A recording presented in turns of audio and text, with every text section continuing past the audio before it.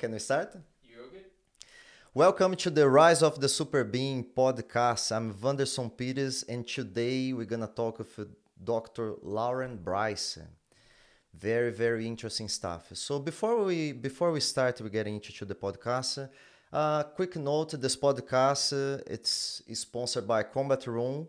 So if you want to learn Jiu-Jitsu in a safe environment, meet cool people, and learn a very powerful skill, so come to see me and my team at www.combatroom.co.nz. Right, Dr. Lauren Bryce, thank you so much for coming. Right. And also, just another note, you can watch this podcast on YouTube and you can listen as well on Spotify and so many other platforms. So, Dr. Lauren,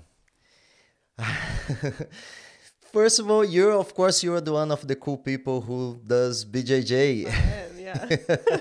So why did you start doing BJJ?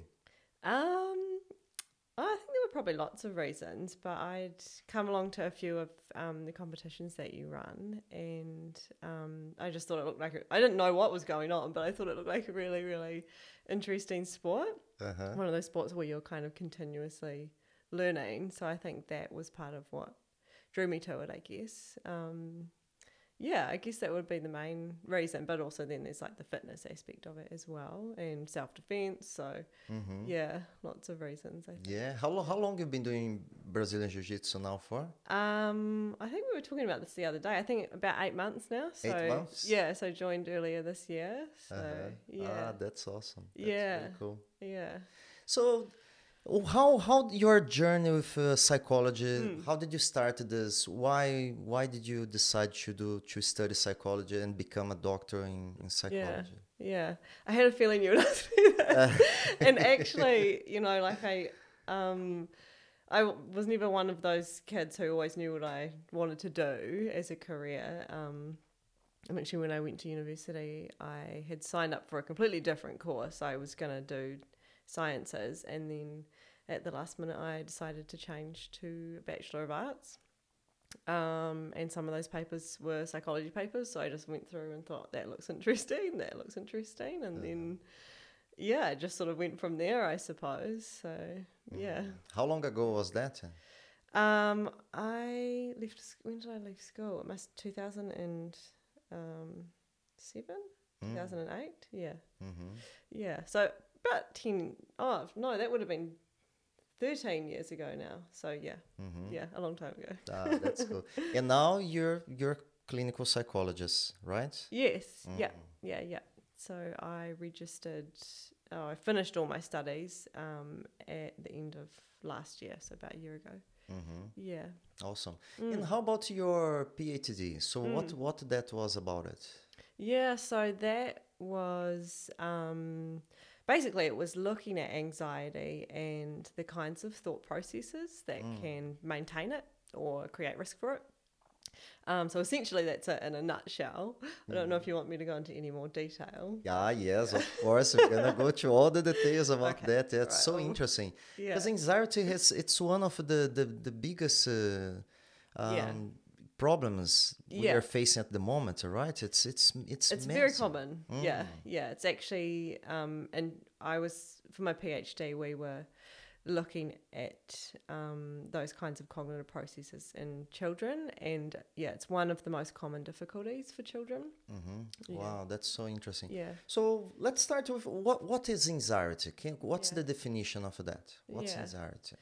So one way to think about anxiety, or one way to define it, is feelings of dread that we get in anticipation of some kind of future event. So it's a little bit different from fear, but there's a lot of overlap. So fear is in response to an immediate threat or an immediate kind of danger that's right in front of you. So that's what people kind of think of as the fight or flight response. So I guess humans are a bit unique in that we are able to, because of our brains, we're able to really visualize and anticipate future events.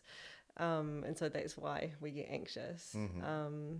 But like I said, there's a lot of overlap between fear and anxiety. There's just sort of that subtle difference in that there's an immediate threat versus an anticipated threat. So I guess an example might be I'm walking in the woods and I see a bear and I get this flood of adrenaline and I'm going to do one of three things. So I'm going to run away, I'm going to try and fight it, or I'm going to freeze. So that's like a fear response. But anxiety would be a little bit more like, I guess earlier today when I was thinking about doing this podcast, right? So what are all the things that could go wrong? Like I might say something stupid or my boss might watch it. And so, I was feeling a bit restless. I might feel a bit nauseous as well. So there's a subtle difference in there. But obviously, because our brains are so good at visualizing possible future events, it can kind of feel like that the threat is happening right now. So we might get some of those same fight or flight kind of responses. Yeah. So what are the symptoms of anxiety? So there's actually lots of symptoms. So I guess if we take fight or flight, I mean, most people are quite familiar with that. So like I said, your body gets flooded with adrenaline, your heart might start beating really fast, you might get shaky, so some people get trembling, some people get tingling as well, and like their hands or feet, shortness of breath, blood pressure goes up. So all those things that your body does to prepare you for a threat. So most people are kind of familiar with that. And then there's some other symptoms that are, I guess, more closely aligned with anxiety, so thinking about future events, and those can be things like having difficulty sleeping, feeling irritable as well. So often people don't actually realize they're anxious because they're feeling irritable, and so they think that it's something else. Cognitive problems, so trouble making decisions, difficulty concentrating or paying attention, trouble remembering things. Some people get sort of abdominal problems as well, so like they might get a sore stomach, or they might get nauseous. So or restlessness, like I said before, so they might find that they sort of start pacing or that sort of thing, sort of this feeling of pent-up energy. So there's sort of actually a wide range of ways that people experience anxiety. That's so interesting, because the symptoms you just described kind of it's really similar as well. For example, if we are very excited about something, right? Yes, yeah. And that's interesting, because actually excitement and anxiety are kind of related emotions in a way, because excitement is about anticipating something good happening, right? Whereas anxiety is more about anticipating something bad happening. So they are related, and you might get similar kinds of physiological responses. That's so interesting. Such a fine line, right, between those two. So why do we get anxiety? So what's this condition, this human condition? I mean, all emotions serve some kind of function and purpose. And they tell us something really important about our environment and what's going on. And I guess if we think about it from like an adaptive perspective or an evolutionary perspective, fear and anxiety would have served a really important function in our evolutionary past. It would have helped us to stay safe. So it would have helped us to avoid any potential threats, and particularly anxiety, being able to anticipate if something bad is going to happen. So there might be a predator over there, or there might be another group of humans over there that might harm me. Being able to anticipate that and then avoid that before you're actually confronted with a threat would have been very adaptive. It would have increased our chances of survival. So that's sort of, I guess, the evolutionary basis for why we get it. But we can get a little bit too far for that, right? Yes. So when does become a problem? When this becomes a disorder?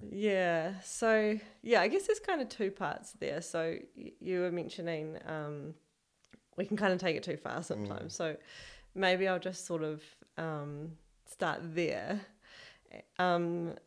So basically we've got this old machinery, right, that's been evolved over hundreds of thousands of years. But we're kind of in a different environment now. So we're in this environment where actually we live in bigger social groups. So there's a lot more humans to be worrying about, and our position in that social group, I suppose, our status, how many resources we have compared to other humans. But then we also have, I guess, more like chronic stresses, ongoing stresses, rather than, say, encountering a bear or a tiger. We have other kinds of stresses that are, I guess, long-term. So can I hold down a job? What do my finances look like? What's the state of the environment? How is my relationship going? So I guess the stresses are different, but we've got this old machinery.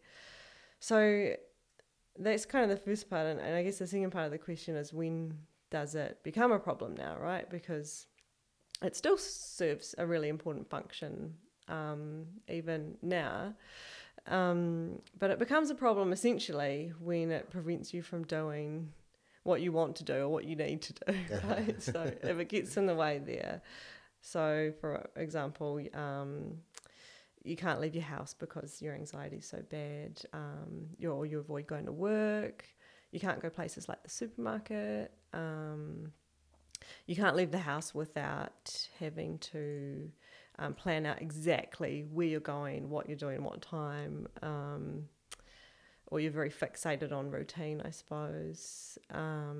So, yeah, I guess those are just all examples of ways that it might stop you from doing the things that you need to do or you want to do. So, So Dr. Lauren, what's the reinforcement? So how someone keep ruminating those feelings and keeping this cycle over and over again? Yeah.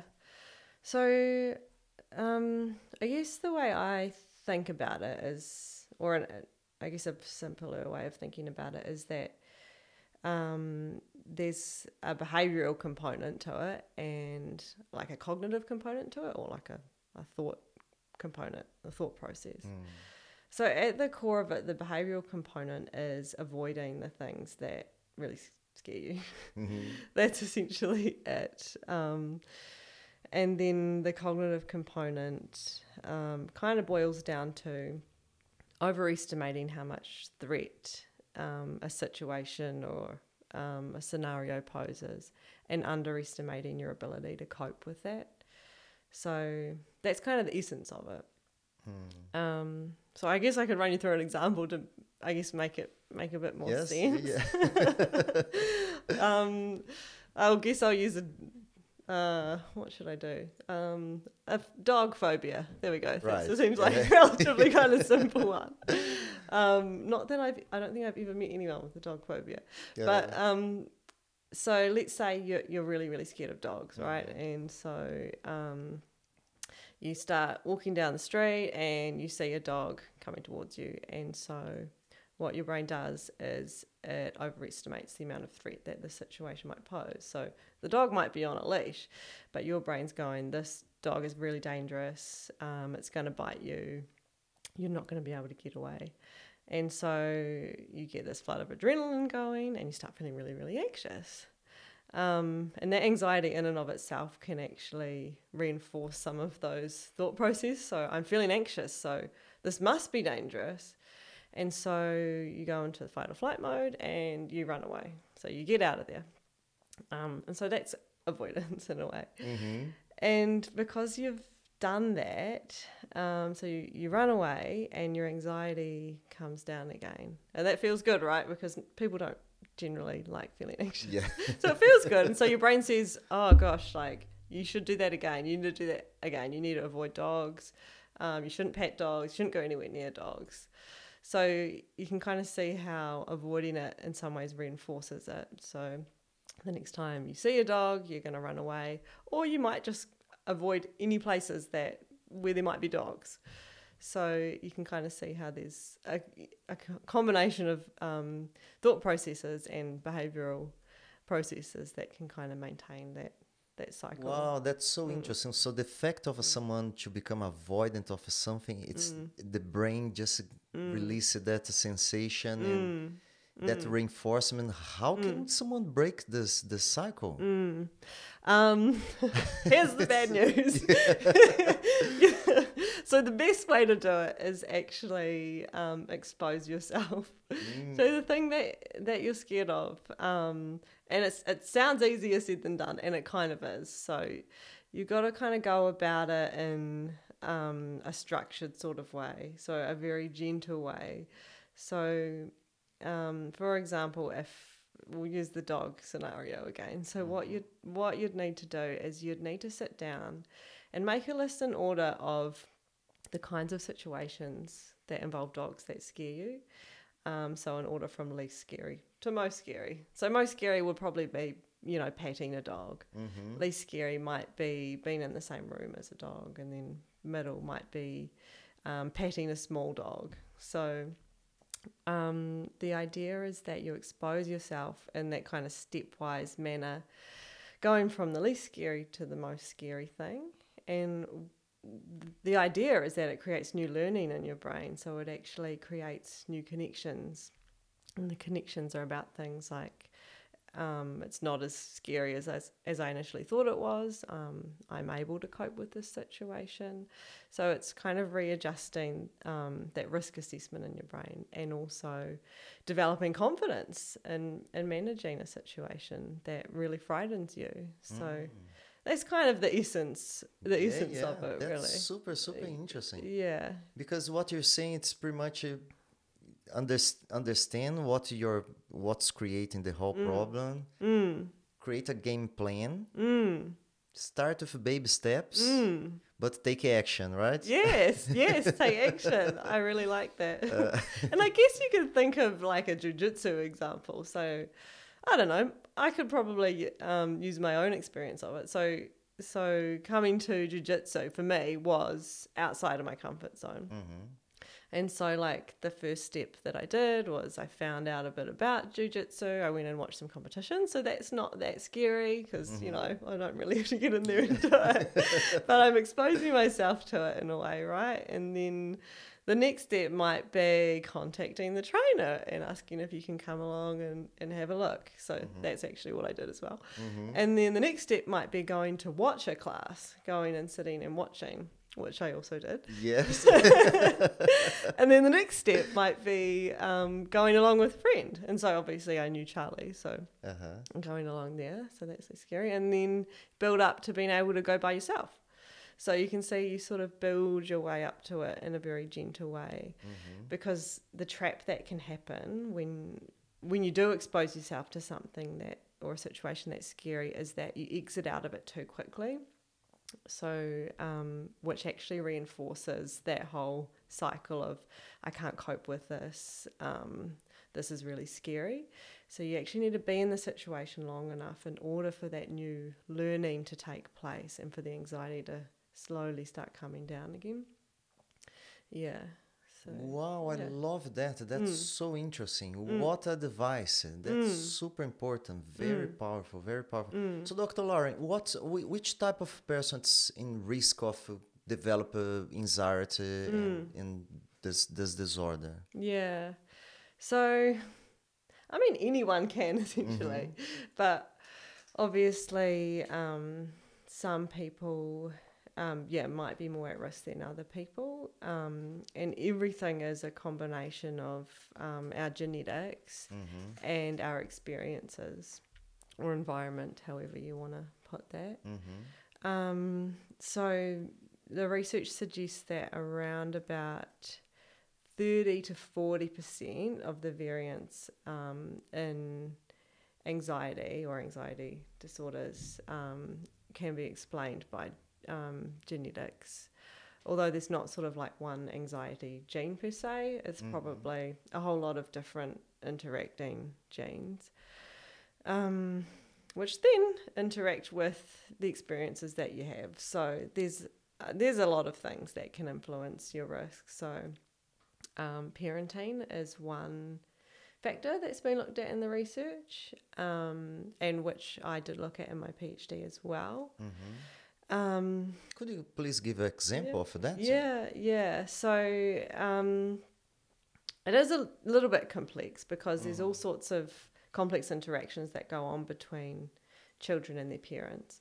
But one parenting style that's been implicated in anxiety is what's called overprotection.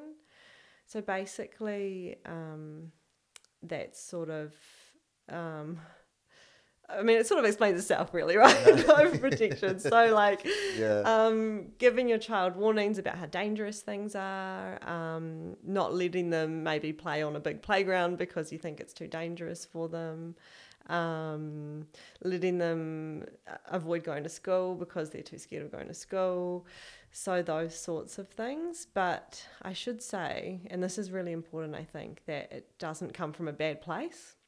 It comes from a place of children or parents loving their children, right? And they don't want to see their child distressed. Of course, no one wants to see someone they love in distress, right? So it comes from that kind of place.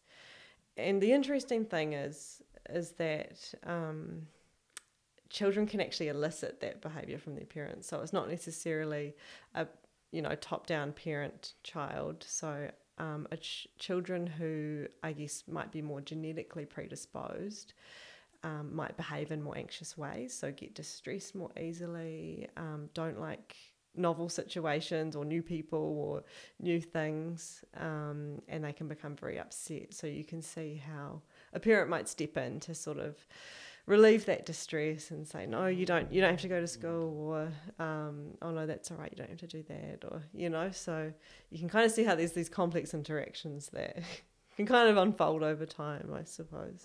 Yeah. Wow, that's super interesting. And what else? What other styles of parenting can increase this problem?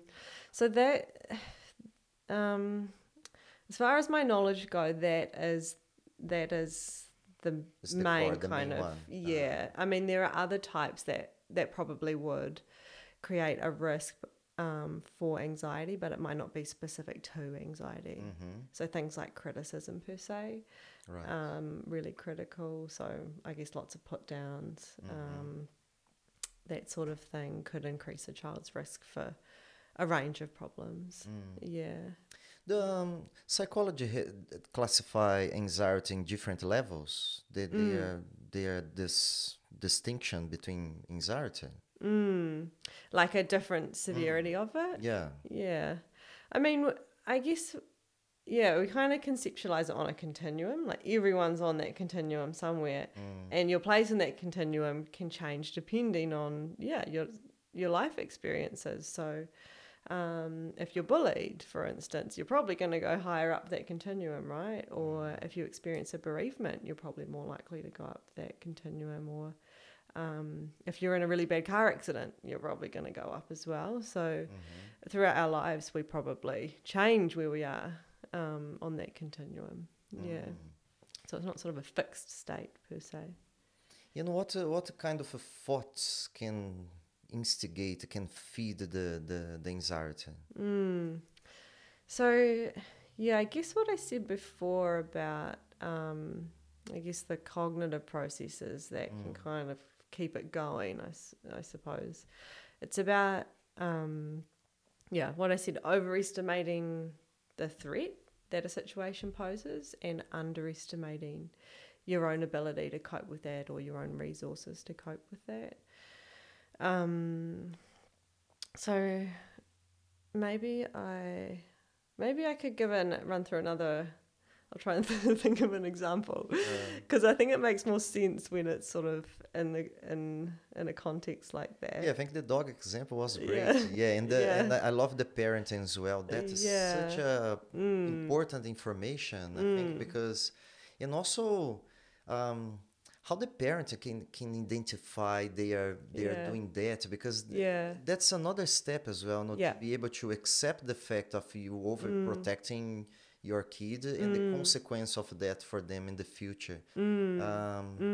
So what's what's the best way to deal with that? So for example, if a parent now it's listening to this, so it's very valuable information, how can identify themselves? Okay, am I over protecting my child, or what's your advice for that? I should probably disclose that I actually don't work with parents and children so at the moment. So I'm a bit reticent to give out advice like that, but some of it might be driven by the parent's own anxiety as well, because obviously if there's a genetic kind of component to it, it's more likely to run in families. So the parent might be anxious themselves, and so some of it might be driven by their own anxiety. So that's one way of looking at it. And of course, they could go out and get the support they need for that. But in terms of specific advice, I think I would be quite reticent to step outside my area. Yeah. So just going back to the examples you are thinking about for the types of anxiety. Yeah. So, can you think about another example? I guess I'm thinking of other things that have happened to me in jiu-jitsu. Good. So I was thinking about you know, when you make us do those, you make us do those handstand things, right? Right. The flippy ones where you have to do a handstand. It's a really tactical move, by the way. Okay. Still haven't quite got it, but right. So we have to do the handstands and flip over someone. To take the back, put the two hooks in. Yeah, it's super hard. Yeah, it's very hard. And I think I've got like about 50% of the time I can make it over, and the other half of the time I'm just bailing. Like I'm going up and I'm flipping off down the side, or I'm just I'm not doing it. It's just not working. My limbs are going everywhere, and right, so a situation might be you go to do that and you just completely stuff it up, right? So you fall off to the side and it looks a bit silly, right? But you might hear someone laughing, right? So I might do that and I might hear someone laughing. And so there's kind of two ways my thought process might go, right? So one way might be, oh my gosh, that person is laughing at me. They're laughing at me and they think I'm an idiot. And so once I get that thought in my head, I might start feeling really, really anxious. And then I might run out of the class, right? And then I might never come back. Yeah. So that's one way the thought process can kind of, I guess, influence how you feel and also your behaviour as well and lead to that cycle. The other way, so I might have a different kind of thought. So I might think, oh, they're just sharing a joke with someone else in the corner. And so, of course, I'm not going to get anxious, right? Or I'm not going to get as anxious. And I'll probably come back to the class. So you can kind of see how there's this flow-on effect from thoughts to feeling to behaviour. And your thoughts can really influence how you feel and how you behave. Wow, that's so interesting. Yeah, what a great example. So many people out there are gonna be able to relate to that. Oh yeah, that's awesome.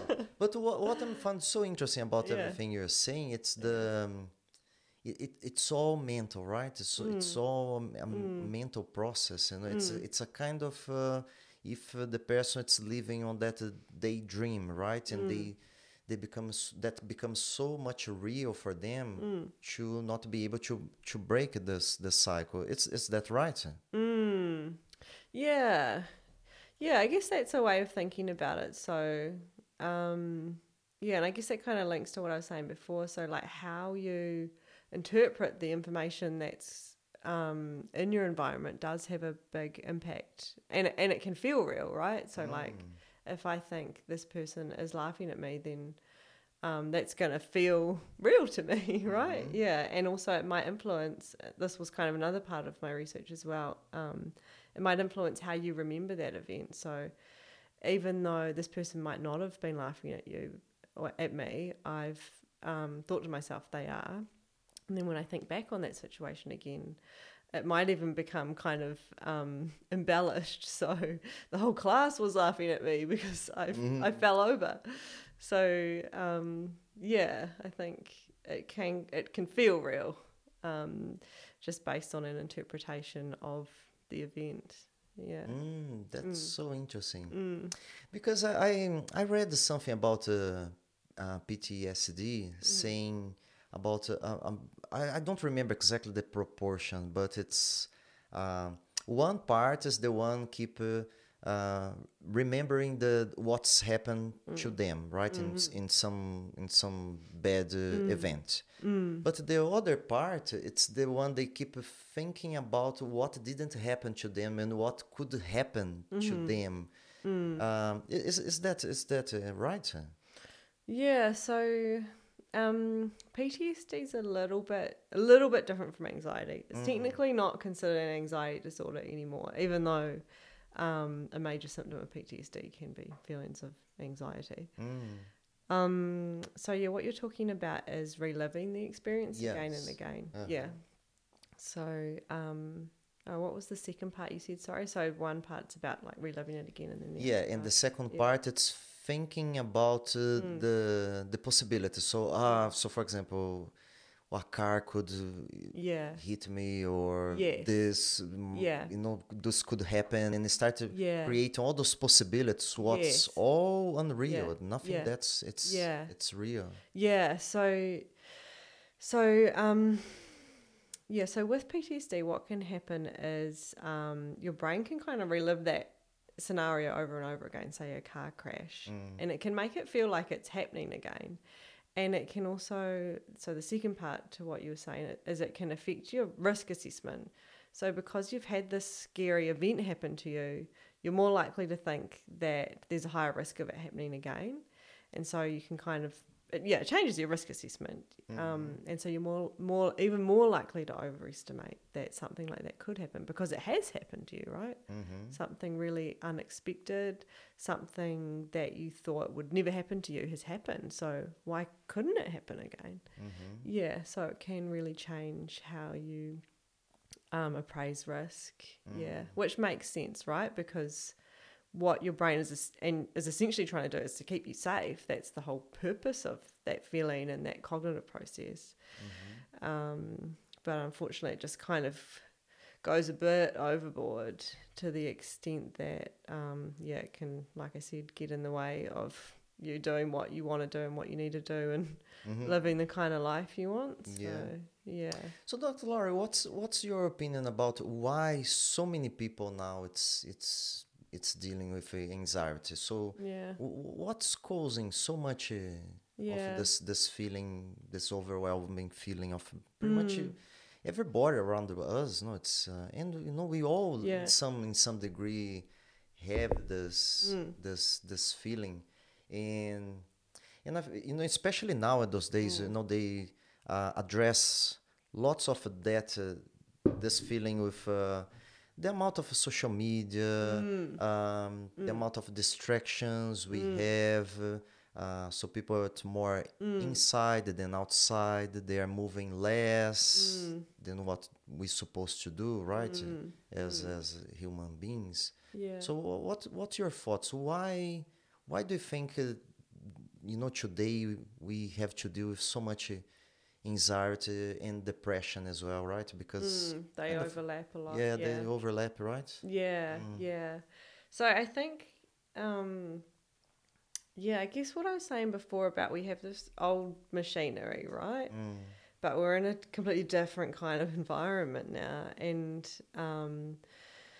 I think there's a few different things. So we live in much bigger social groups than we used to. We used to live in small kind of tribes, I guess you could say, small groups, but now we live in the massive cities and we're exposed to lots of different people, and so I guess we're always sort of thinking about how do I compare to these people? Do I have, like I said, as many resources as this person? Am I going to be kicked out of the social group?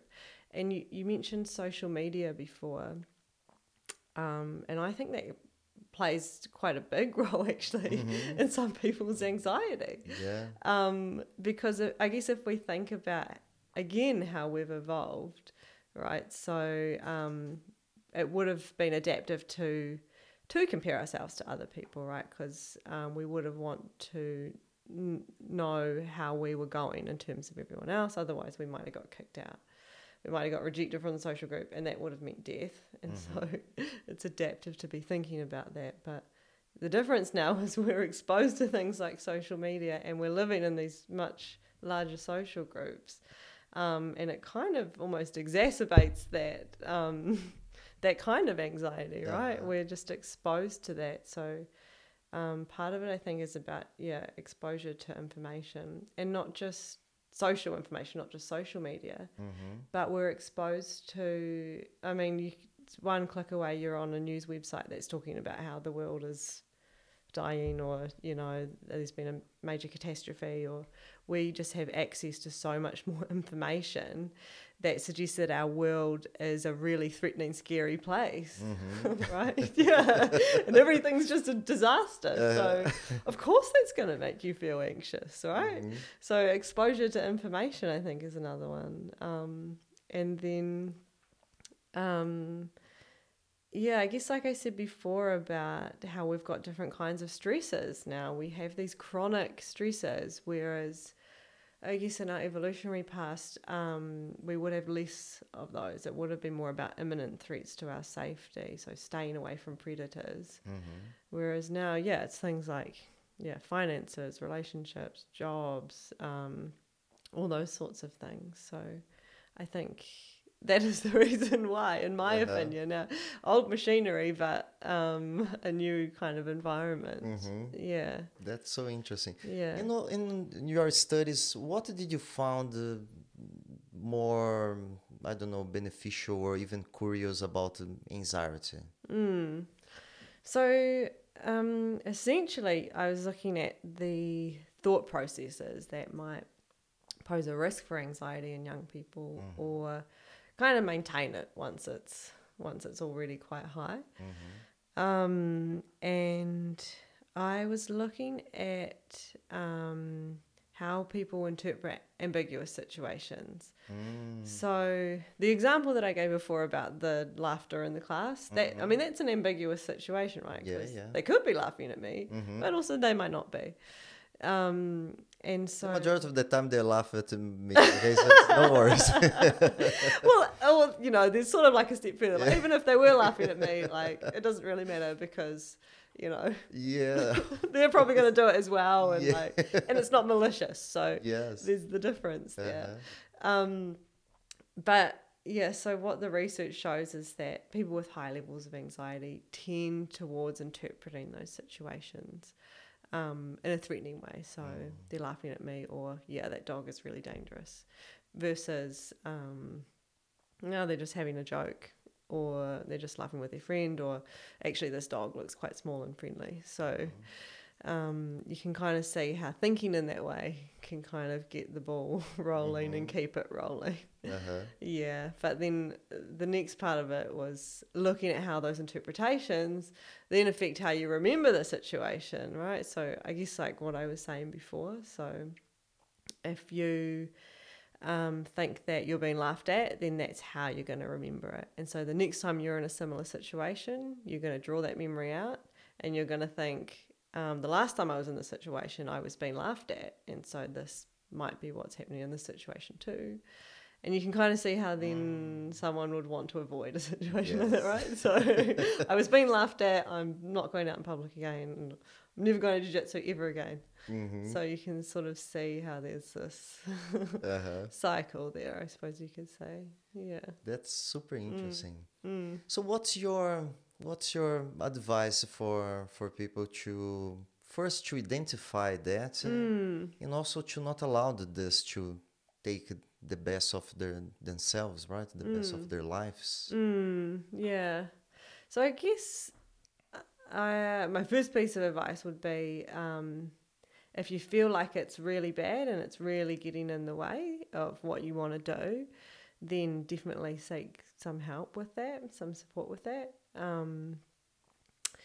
I guess I would also say anxiety's not always a bad thing either. So it feels bad, but it's not necessarily bad. We all experience anxiety from time to time. And so your question, so I keep forgetting your question. So I'm just like blabbing. That's good. It's about giving people first how to identify that, and after what they can do to break their cycle, so they don't become prisoners of that situation. It's correct to call disorder. It's I guess sometimes that term, and I can see why it's a bit sort of,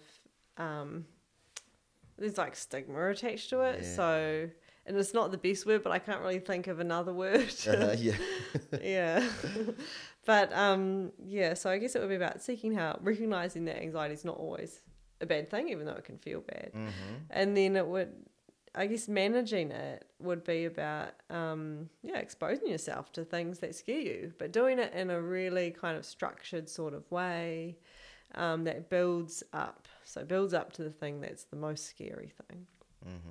And then you were also talking about emotional fitness before, and I think actually that's really important for understanding and managing anxiety. So part of that is about, well, I think it's about understanding how you yourself experience different emotions. So, and being able to label that. So, what am I actually feeling right now? What is the emotion? Put a label on it.